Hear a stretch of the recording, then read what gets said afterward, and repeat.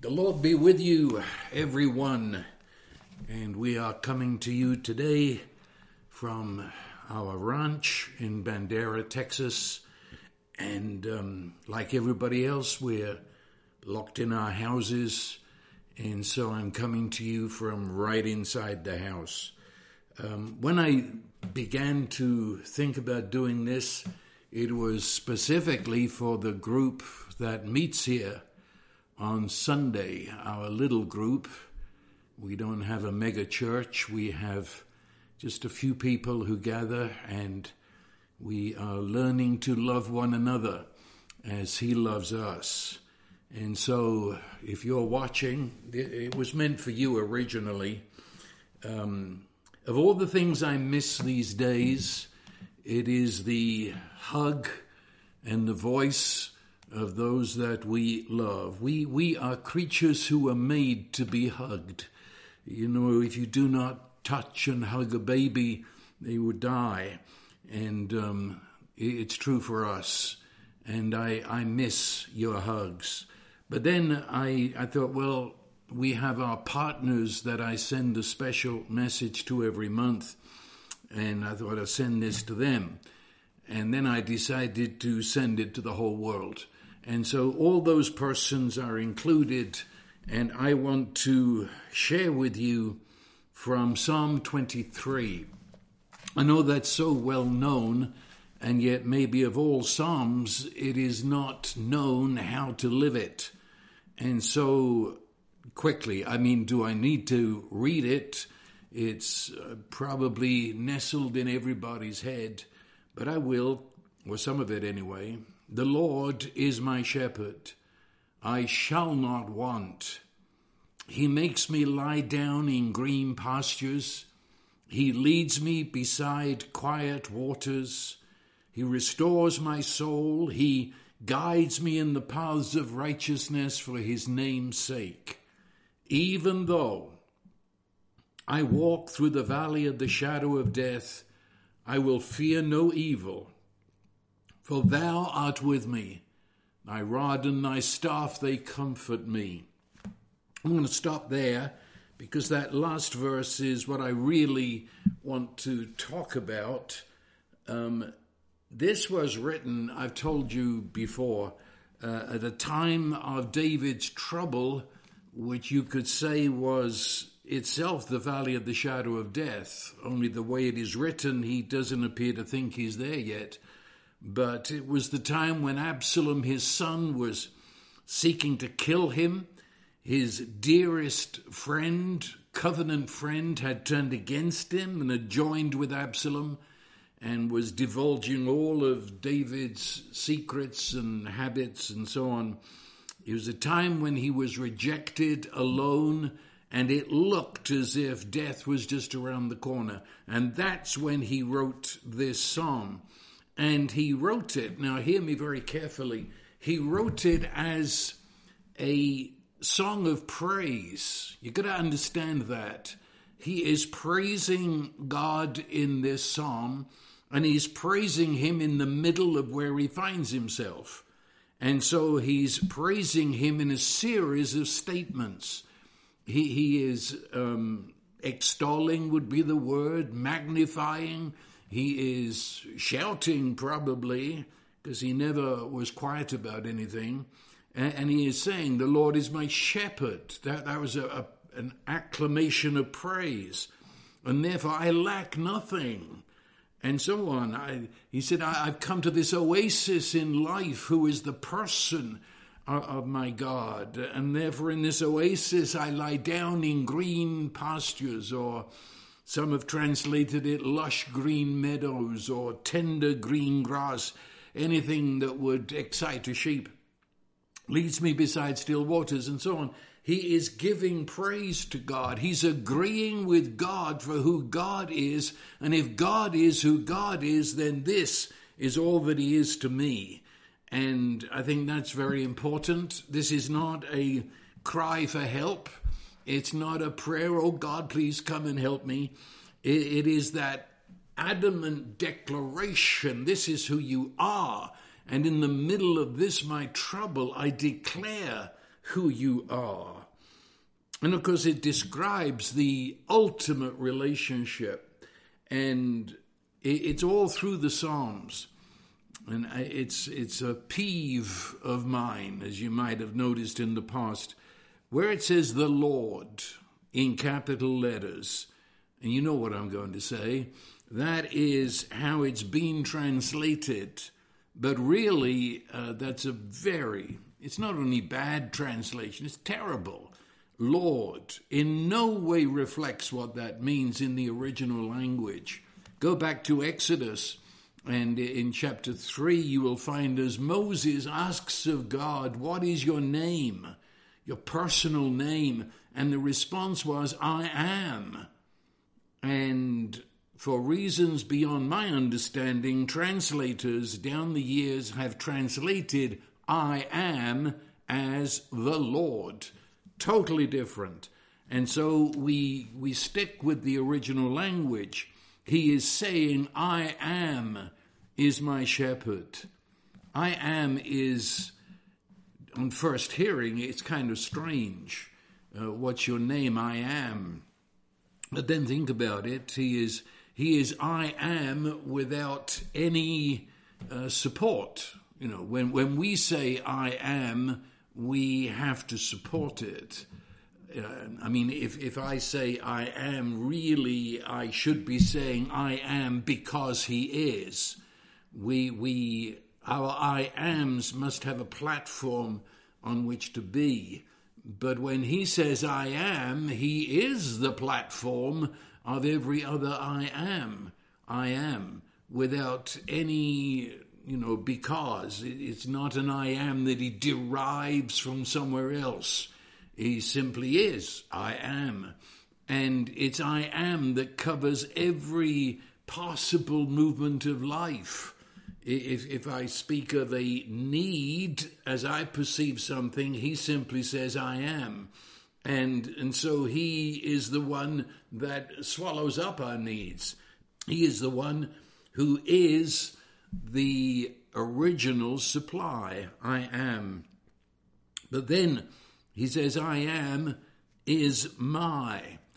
And the word is not in the Hebrew language. The translators put that in there to try and make sense. It says, I am my shepherd. So it isn't merely that I am a sheep alongside the shepherd. He is saying that he is sheep in a dynamic relationship to the shepherd. It's very different. He is saying that he and the shepherd are one. We're not talking about the flock, and I'm just one of the sheep in a big flock, and I look over there and I see the shepherd. David is coming to the very heart of the matter and saying, the I am, God himself, is joined with my. And my is the most personal word I can say concerning myself. My is where I look at myself, where I call myself I. And that's where I say my. It's the word of possession. It's the word you learned when you were 2 years old and realized that that's mine. And he is saying that he has a relationship with I am in which I am my. It's a union. It's I was going to say intermingling. Maybe that's not exactly the right image, because I am is I am and my is my, and yet we be one. And so it is two that are joined together, absolutely one. Only David is the dependent in the relationship. He's the deriving. He says, I am the limitless support, the limitless supply, and he's my. I am deriving my life from him. He does not, and this is so important, nowhere in the scripture do you find persons who have come to know God, do they ever refer to him as separate? Now, don't let me rush by that. God is not separate. If you ask the average Westerner, where is God? They will probably point up, because to them God is up. He's over. He's certainly not here. This is my domain, and he's up and over, separated away. And when I need some help, I'll call upon God, send up SOS flares. No, that's paganism. It really is. It's a very bad form of paganism, actually. Nowhere in Scripture do you find a separate God. And here, this person of David, he dares to link his most personal my to the infinite I am, and say we are absolutely one.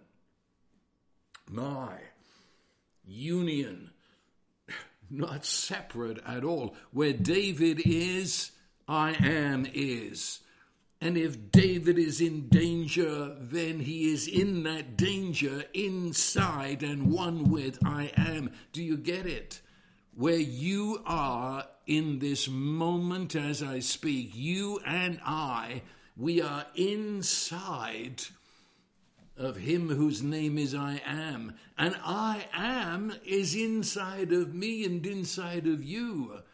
You are not alone. The words separate and alone are impossible in an understanding of the God of the Bible. He says, I am absolutely one, and he names I am by shepherd. He said, I am my shepherd. That is all that I need at this moment is summed up in the word shepherd. What's summed up in the word shepherd? Well, if you've been around sheep, you know for sure. Shepherd means care. And of course, I am speaking now primarily of the Eastern shepherds. Many of our Western shepherds are more butchers than they are shepherds. Shepherds care for the sheep, care for them individually, and you're back to that. You're not just one of a mass. You're not just one of that thing called Christians. No, it's intimate. It's my. And the shepherds, which I've seen in Israel, and probably many of you have too, the shepherds call their sheep, sometimes a flock of 300-400 sheep, but each one has a personal name, pet name. And the shepherd will walk away just reeling off the names of his sheep. And as they hear their name, they fall in behind him and follow him. It's an amazing thing. The care, the personal knowledge of the shepherd. Now, Jesus is in us. He's one with us. Don't you recognize these words? I am shepherd, don't you? Jesus said that and identified himself with that. Do you realize Jesus was quoting this verse when he said, I am the good shepherd? Jesus is, I am become flesh. I am has entered into our humanity, and he is closer to us than breathing. He comes and he cares for us. He knows us by name. He knows us by our nicknames. He knows us. And knowing us as shepherd, he is provider. Shepherds, if I sum the word up, is provision and provider. Sheep are dead without a shepherd. They don't know where to look. He's their protector. Sheep are the most vulnerable of animals. They are surrounded by predators. Shepherd is their shield of protection. He's their comforter. Every night it was comfort session. The sheep were allowed into the fold by going under the staff of the shepherd, and as they went under it, he felt them all over for cuts and bruises and briars, and he was their healer. He was everything. Shepherd. And David says, my shepherd. We're linked, we're joined. He's in me and one with me. Jesus, good shepherd, has brought that to its ultimate truth and dwells inside of us through the Holy Spirit. This is not theory.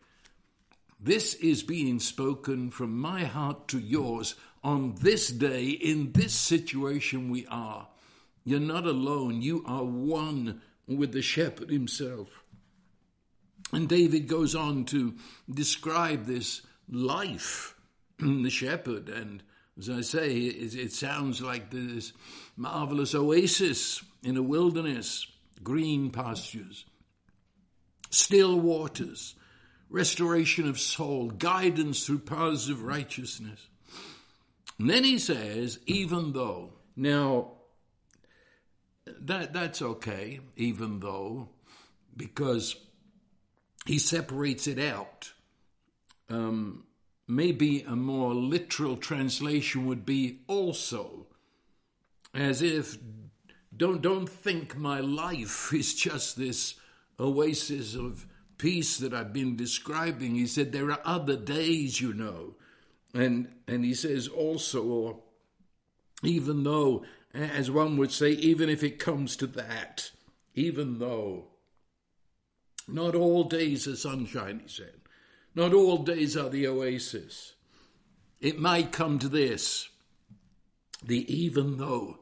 We come to the valley, a valley dark place, especially the valleys he was speaking of in the Judean wilderness. It's low-lying ground, so you're going down, and as you go down, you lose sight of the sun many times. There are immense rocks and boulders, all of them casting yet further shadows and darkness. And he says, I walk through the valley of the shadow of death. It's interesting, just as an aside, really. But he said, I walk. That's the kind of place that most people would run for their lives through. Get out of this place. But he reports that he walks, sort of a leisurely walk. There's no panic here. Please hear me. There's absolutely no panic. He says, I walk. In a moment, he's going to say, I fear no evil. What am I saying? He's walking through the valley, this extremely dark place with hidden dangers, but the bigger dangers are the fears that are hidden in the shadows. But he says, in it all, I keep pace with the shepherd. I don't run like a scared sheep. I walk in pace with the shepherd, and it's a leisurely walk. Think about that. He walks in peace. You could almost say there's joy in his step, because he's not in step with the shadows, he's in step with the shepherd. Do you get that? If I'm in step with the shadows, I will run for my life. Terrified. You'll only see the white of my eyes. I want to get out of here. But with the shepherd, as we have walked in the paths of righteousness, as I walked you into the green pastures and still waters, let's walk through this valley. The same pace, the same leisureliness, the same I am my shepherd. And so he says, it was the valley of the shadow of death. I said they were low-lying. You know, you've been in valleys. It's where the mountains come down usually, or high place. And even as you enter it, there's the incline downward. And you go down into the valley. The words down and valley belong together, low-lying places. And as I say, they were usually narrow. They were dark. I was going to say were, they still are. And also it's those rocks, that's the rocks and the boulders that have rolled down the side of the valley. And that's what was kind of scary. For the average sheep, that's spooky, because who knows what's behind the boulders? Who knows what's between the boulders, you see? And of course, as you go down into the valley and begin to experience the overall shadow and the extra shadow of the boulders and rocks, it gets cold. See, you're out of the sunlight, and shadows always, there's a drop of temperature. And so that only adds to the unease of the moment. It's cold, it's clammy, it's the valley, and it's full of shadows. It's the valley of the shadow of death. Some say it should be the shadow of deep darkness of death. Another translates it the shade of death. Whatever way you put it, the word death holds its own terrors. And you could simply leave it at that. That was the valley. It would appear to be sort of the valley of valleys, the mother of valleys. Had this designation by all the shepherds. You had to go through it. It was part of the wilderness, but they all looked upon it as the worst of the worst. The valley of the shadow of death. And what does it mean? Well, number one, it's the shadow. That's important. I didn't say it was the valley of death. It was the valley of the shadow of death. And when it's the shadow of death, do you hear me? It's the cold, clammy darkness, the shadow. And death seems very close as you get into the ravine and descend into this dark place. But it isn't death. It's the shadow of it. And sometimes the shadow is worse than the thing. You know what I mean? Do you remember when you were a kid? It was the shadows that got you. Shadows. That even in the bedroom, the curtains fell into shadows, and the tall boy cast its own shadow, and all the shadows were filled with a lot more than was really there. Shadows exaggerate, shadows magnify not only what is there, but they produce what isn't there. And add your imagination to the shadows, and the shadows become monstrous, apocalyptic. So he says it's the shadow of death. It's not actually death, but it's the shadow, it's the presence. It's almost as if death is breathing down my neck. Shadow of death. And of course, the first meaning that would come to that is physical death. And you probably heard me say it before, there's only one fear, you know that. That's the fear of death. All other fears go back to that one fear of death. Why are you afraid there won't be any money? Because then you couldn't buy food or drink, and probably you couldn't afford a house, and you would die, you say. Why are you afraid of spiders? Because if one bites me, I'll die. Why am I afraid of water? Because if I fell in, I would drown and die, and so on. Fear of death is the mother. That's where all fears are conceived and birthed. Fear of death. And right now, we are facing that, not only in this country, of course, but throughout the whole world. And it has shown its power, if I could use that word. I don't know if you've looked at it like this, but the world goes on its way, and it's full of a future. It's full of a certain kind of joy, a certain kind of movement forward. It's full of a certain kind of buoyancy. It's sort of we got life by the tail, And within a matter of minutes, our entire world civilization can lose that. It's amazing to me. When I go around town and look into the eyes of people and see sheer terror, I mean, panic, fear, and it's as if all that joy and buoyancy and life is good, and that was just a thin. Here in Texas, we have so much stone, rock underneath the ground, and it looks like, there's a lot of earth there, but you put your spade in and there's only about 2 inches of earth, then you hit rock. And it's almost like that, just a thin veneer of everything is right, but bubbling under the surface, just under the surface, is fear. And something like this comes along and scrapes the surface, and we are descending into a people who are terrified to move. Fear. And it's the fear of death. Right here, we're standing right in this verse. This is what it's about. Put that on hold. Because death has other meanings too. In the scripture, death is the illusion of separation from God. The day you eat thereof, you shall surely die. That didn't only mean physical death, because actually they didn't. But they entered into the great lie, the great illusion that they were separated from God. As I said a moment ago, that God is up, God is over, that I'm alone here.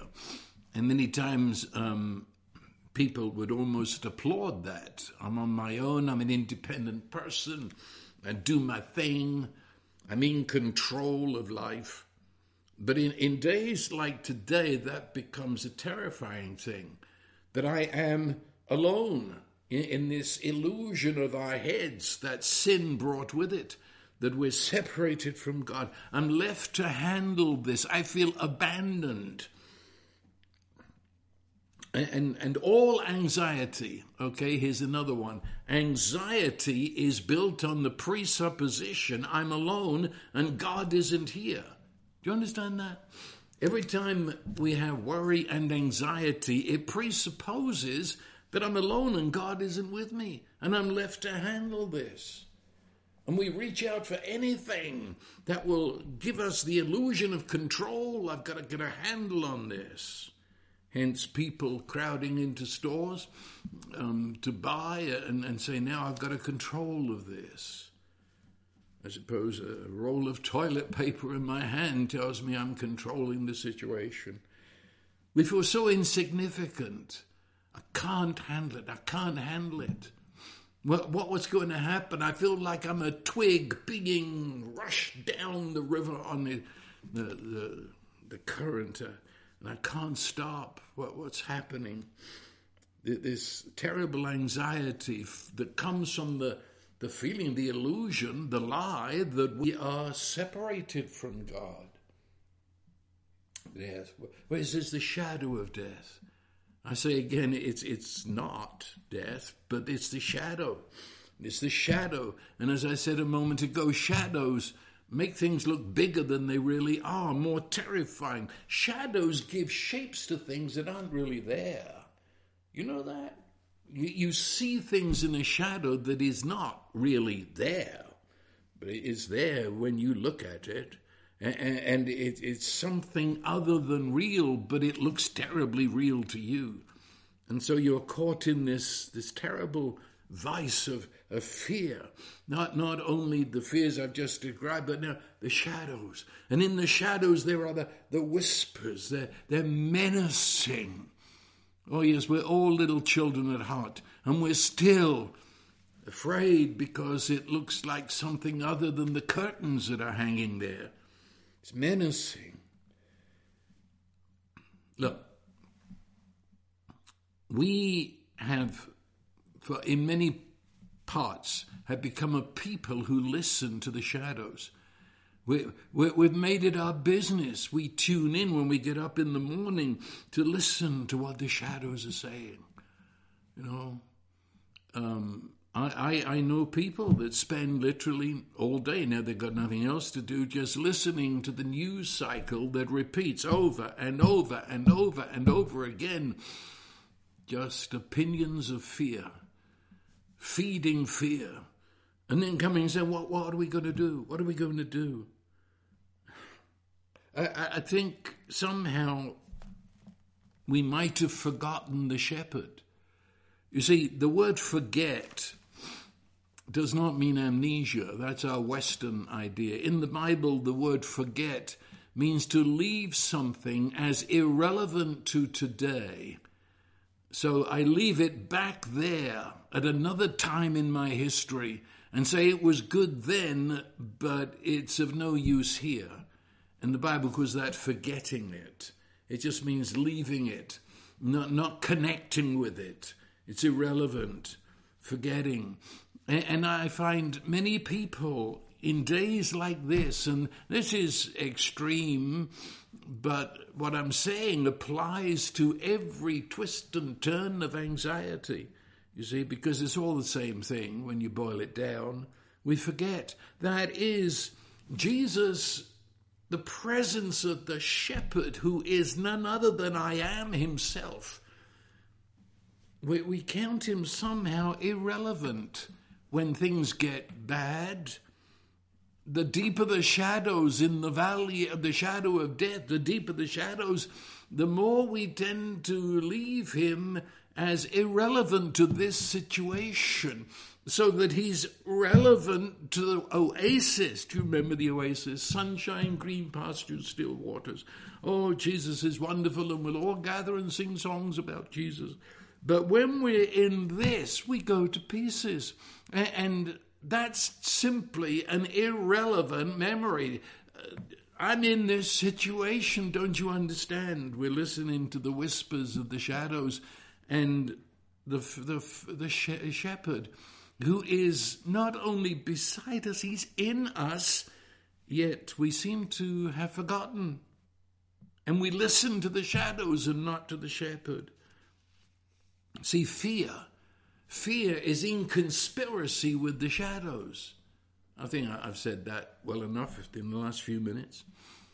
And I've called it the whispers. I say whispers because that's what it really is.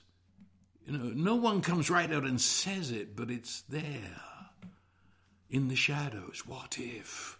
What if? It could happen. What if? And of course, the news cycle pours it on. Yes, what if? Someone comes along and says, now, if this happens, and if that happens, and if that happens, dear God, this is going to happen. Yes, but nothing's happened, has it? It's just, what if? It's possible. It's possible. What if? Just suppose. Perhaps. And you wake up in the morning and there's a tickle in your throat. And you say, I'm getting it. I've got a slight headache. I have it. That really comes from the shadows. They're saying as soon as you wake up, have you got it? Have you got it? Is it there? What if? And then you try and look ahead and you hear the whisper, are you going to survive? Are you going to make it through this? And if you do make it through, what's going to happen then?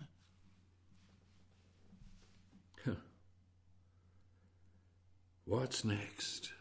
Threat behind every boulder. In every shadow between the rocks. Threat of an attack. What's next? The valley of the shadows. Shadow of death. And of course, all this always brings out, especially if you're a religious person. Religion has no answer to this, absolutely none. None. And all religion can tell you, I heard it, I thought I wasn't going to hear it this time, but all good old religion came up with it. This is God's wrath and punishment. Yes, they have to say it. They're just locked into a miserable God like that. But I don't need religion, do I? Old guilt comes up. and shame. And with all guilt and shame, there comes the ideas of punishment and, maybe, God's with others, and the favorite word is I'm unworthy. I'm unworthy. This is not for the likes of me. I've not been, I haven't done, I should have, I ought to have. And now my sins are catching up. It's the heart of fear, I suppose. The Bible says that fear has judgment. It always does. Fear always threatens you. You're going to get punished somehow. And then it says, and perfect love casts out all fear. And I love that. Especially in the original language, it was written in the idea is of a bouncer in a nightclub. Casts out. It means picks up fear and kicks it down the steps flat on his face. I like that. But David says, even though, if it's going to be one of those days, when I walk through the valley of the shadow of death, I fear no evil. Notice he speaks in the present tense. I fear no evil, for thou art with me. I fear no evil. I fear no evil. The word evil there is not moral evil. It's the evil that would hurt me. Maybe a better word even for evil would be harm or pain or destruction or all the negatives that come bombarding us on days like this. He says, I feel no harm. I fear no destruction attacking me. Now, he's not whistling in the dark. Things are bad, so I'm just going to, I don't fear, I'm not afraid. No. David's not so foolish as that. He gives us a reason. He said, I fear no evil, for thou art with me. He has not forgotten the shepherd. The shepherd is relevant to this moment. And my union with the shepherd is the pulse beat of this moment. He said, that's the reason. My reason is not based on an empty, fluffy non-hope. Thou art with me. I've been trying to emphasize, it didn't come out too well. In the Hebrew language that David wrote this in, the word thou is emphatic. Sort of standing alone. You've got to add a bit of a shout to it.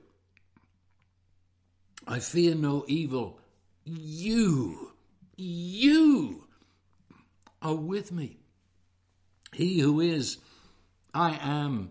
He who is the source. He who is supply.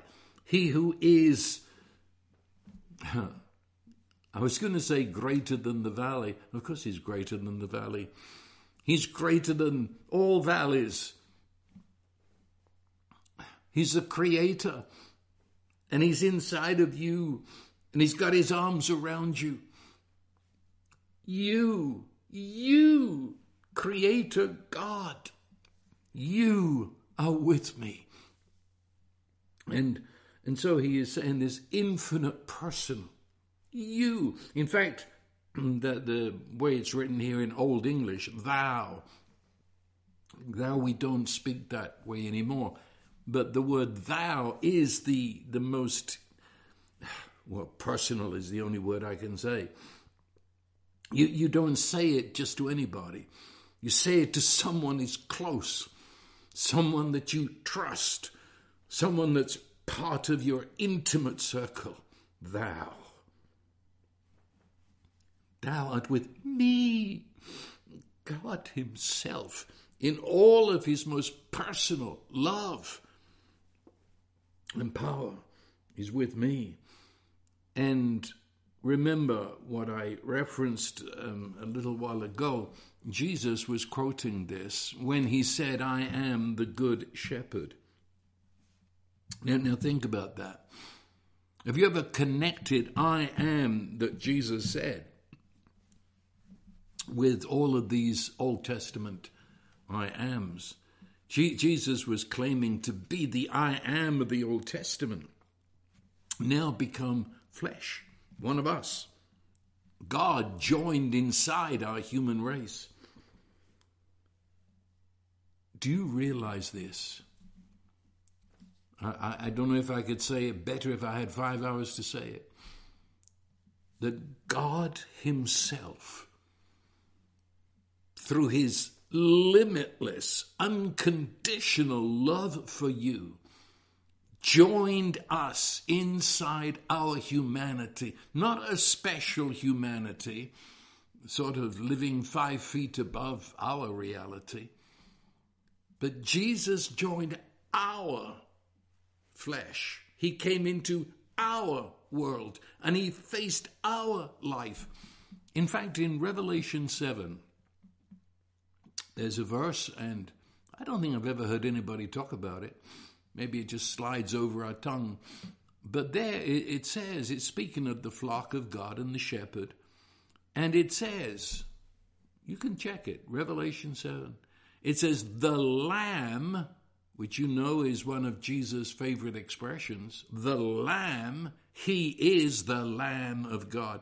But it says the Lamb was the shepherd and wiped all tears from their eyes. Just hold it. Shepherds look after lambs. Lambs are not shepherds. You understand me? Lambs belong to the flock. Shepherds are something else. Not in God's world. For God so loved us, he became one of the flock. And God, who is the Lamb, is the shepherd, came where we are.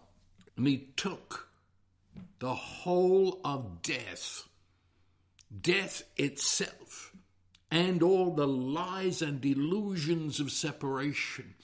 He took you into himself.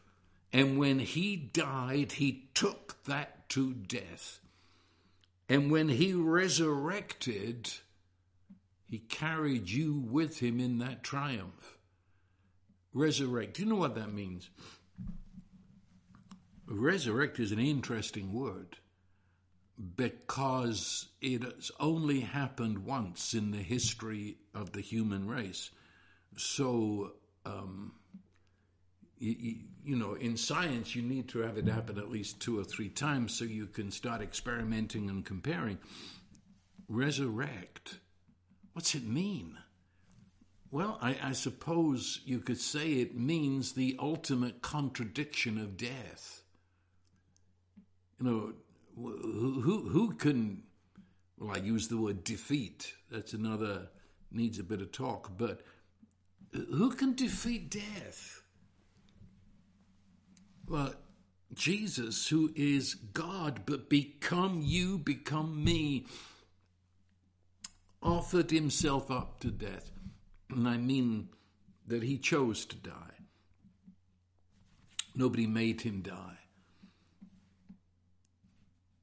He entered into death by choice. Why? Because he's going to come right to the very gut source of every problem we have. Come to the gut source of our brokenness. All that stands between us from our side and him. And when death has got you, well, that's it, isn't it? Well, Jesus said no. And he contradicted death. And death was defeated. And when Jesus rose from the dead, it meant that nothing that death had ever done or ever planned to do could ever again be success. And so if we talk about physical death, let's talk about it for a minute. That's, as I said, the valley of the shadow of death. Well, it's the fear of death. Are you afraid of death? That's an honest question. Jesus said, I am, there it is again, the resurrection and the life. He who believes on me shall never die. Well, just a minute. People die. Yeah, but not in the sense that death would have them die. There is no more fear in death for a believer. Every one of us, including me speaking to you, we're all going to die. But Jesus said in the act of dying, it would have no sting, it would have no pain. We would not die in the sense that death would have us die. It means, in fact, he said, that for you, dying would be like falling into a beautiful sleep. Do you remember that? All the way through the Gospels, that's all Jesus said. They fell asleep, they fell asleep. And that goes over into the epistles when the earliest church spoke of people dying, they talked of falling asleep. The pain of death is in those that are left to see the person die. But the person dying is entering into bliss. They are entering into a joy never known, and so on. As many of you know, it's just nearly a year ago that my wife fell asleep in Jesus.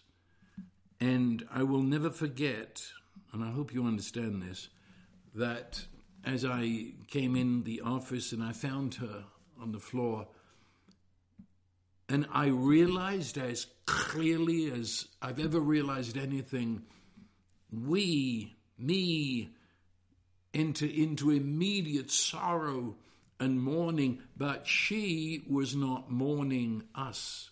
She had entered into the eternal joy and peace, knowing Jesus as she had never known him before, and she knew him very well. We do the mourning, we have the pain of loss, but death itself has lost that power, can't do it anymore. And if you are facing death with fear, then why don't you shout at it that it's a liar and read Hebrews 2:15 that Jesus destroyed him that had the power of death, that is the devil, so that those who had lived all their life in the fear of death fear it no more. This is a fact. It's the valley of the shadow of death. But we're walking in that valley of the shadow of death. Indeed, it is a shadow because it's not what it was. Jesus contradicted death to the point death lost its power and it's over.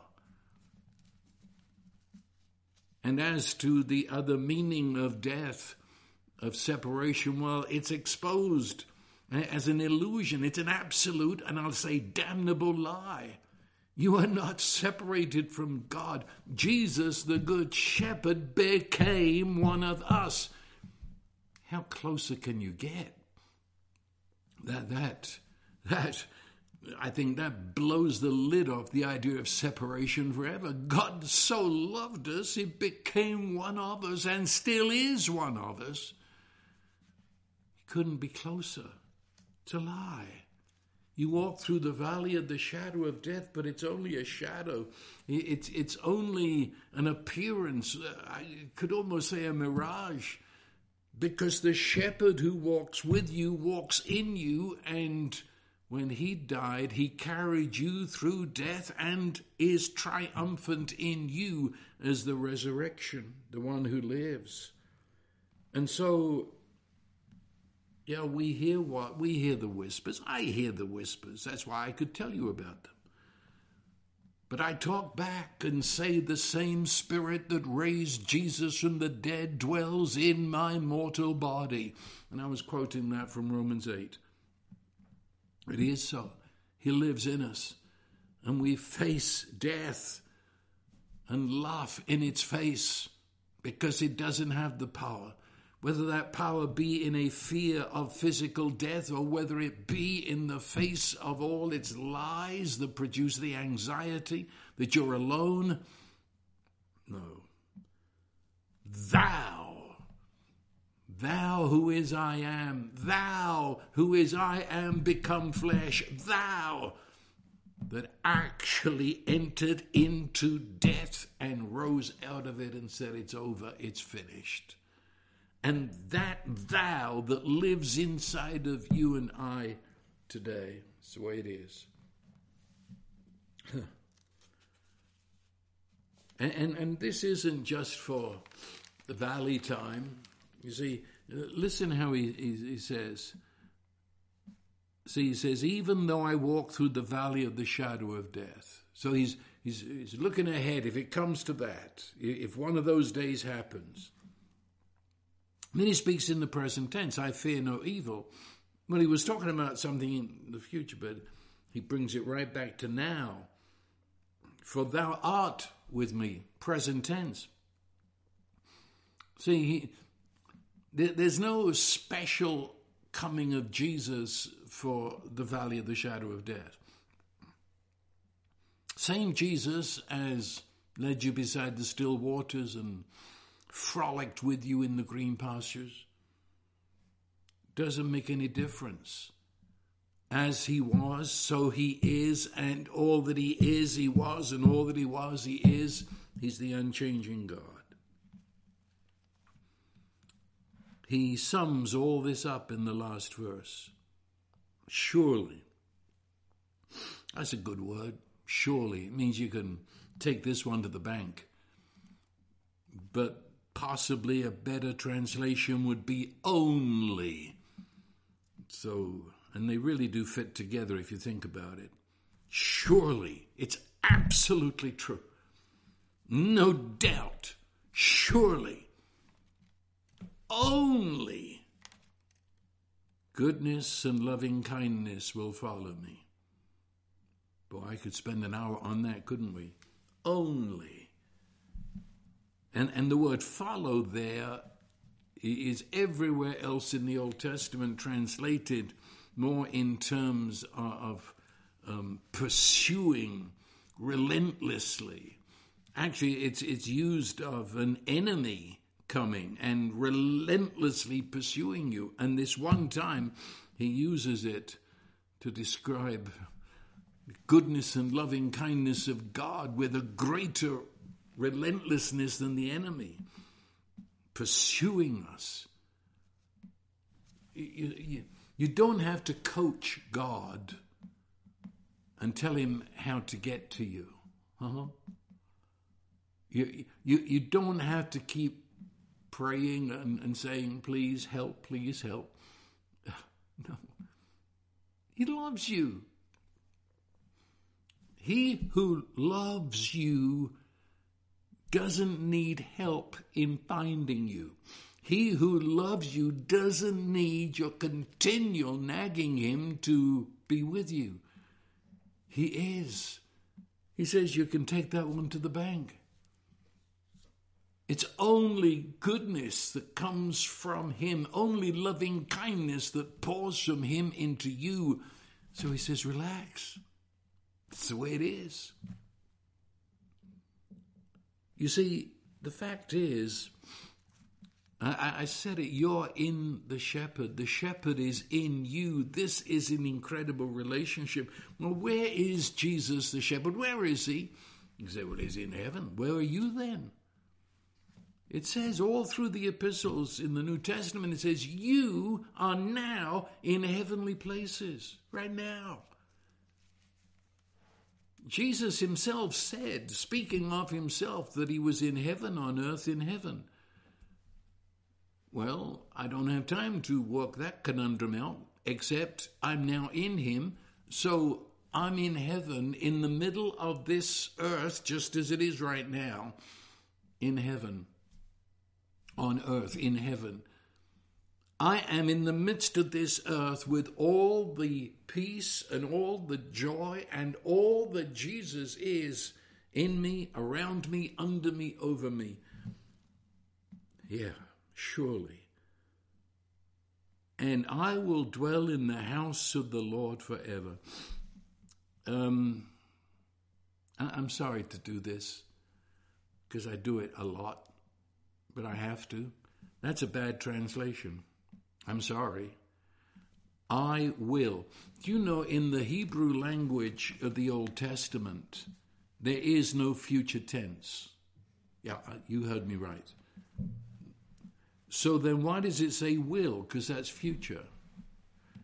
I'm sorry, the translators thought that God needed help learning English and that he needed a future tense. And so they put it in there. That's not in the original manuscript of this psalm. This psalm originally, as David wrote it, says, I do dwell. I am now dwelling in the house of the Lord and will do so forever. And forever doesn't mean a vague, when I get to heaven, when I die. Forever means from vanishing point to vanishing point, now. I am now dwelling in the house of the Lord. Lord, no, there it is again. I am. He says, I am dwelling. My residency is in the house of I am. And what is the house of I am? If you know your Old Testament, it was that Holy of Holies, where the very presence and glory of God dwelled. Above the Ark of the Covenant, under the wings of the cherubim. Just a minute. Did you listen to my last hour that I did on Psalm 91? I bet a bunch of you did. Do you remember how that began? Under the shadow of El Shaddai. To come into the house of someone was to come under the shadow of their roof, which meant you were under their protection, provision, care, basically forever. Just a minute, did I say shadow?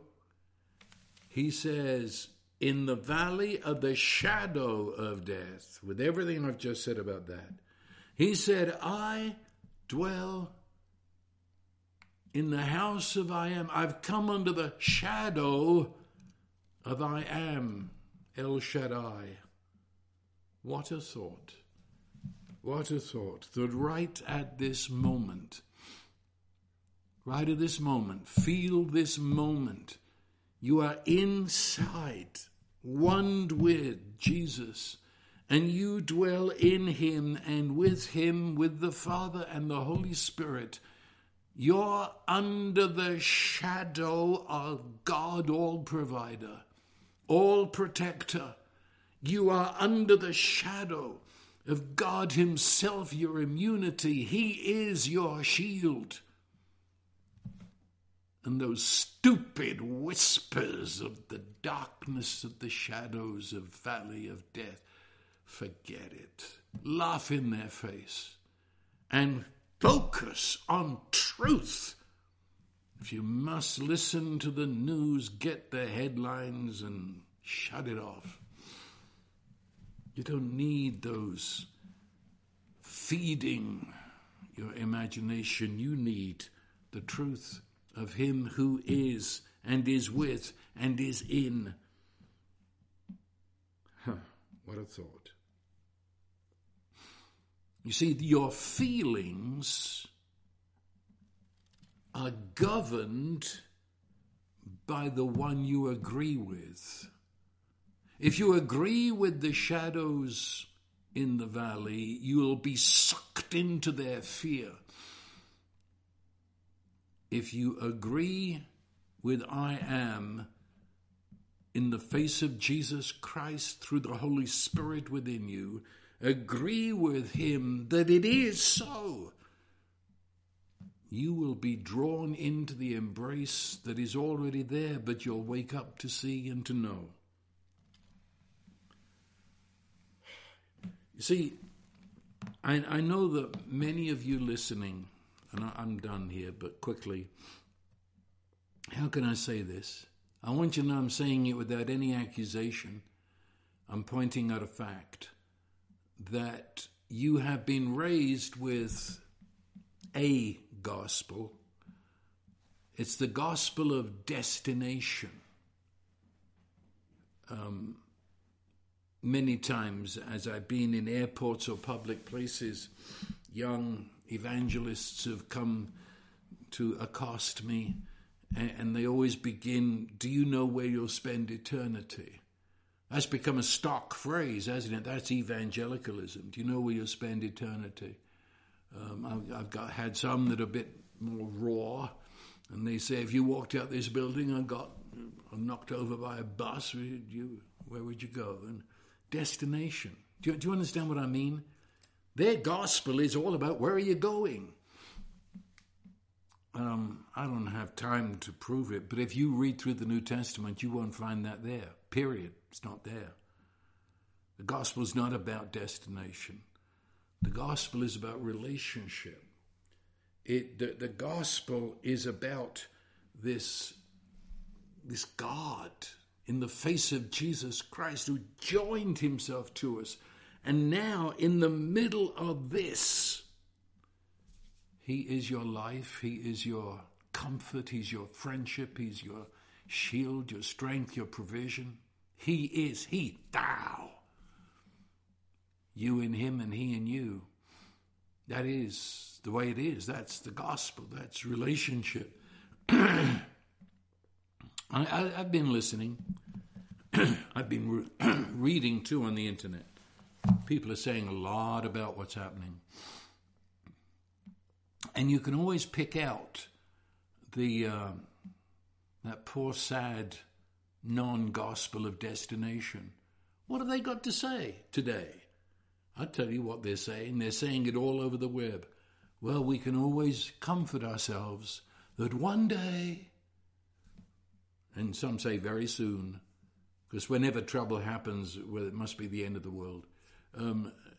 But one day, yes, one day, this will all be over, and we'll be living in heaven and bliss and peace. But until then, we just pray it out.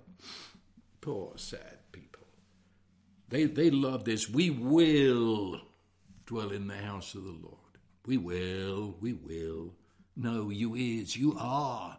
Right at this minute, Christ is your life. Look, it's time to take that beautiful little thing off the bathroom wall that contains Psalm 23, so you can read it while you're in the bathroom, Or maybe you've got something similar, Psalm 23, on your refrigerator. Well, whatever. It's not something sentimental. Take it off the wall. Take it off the refrigerator.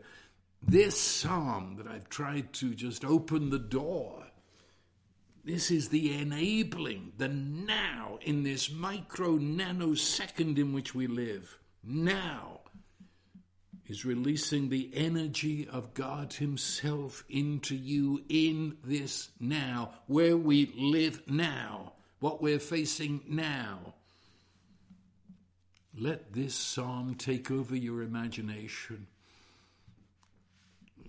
You know it well enough, but take these specific verses and shout them back in the face of the whispers in the darkness. And realize that he's not up, he's not over, he's in you. I am my shepherd. My means he's inside your my. That's the way it is. And now the blessing of God who is now almighty love, the Father, the Son, and the Holy Spirit encompass you, embrace you, kiss you, bring you comfort and bring you peace and be your strength, that you shall walk in his victory through these days. So I now bless you and now impart to you his blessing. And in every day henceforth, That's the way it is.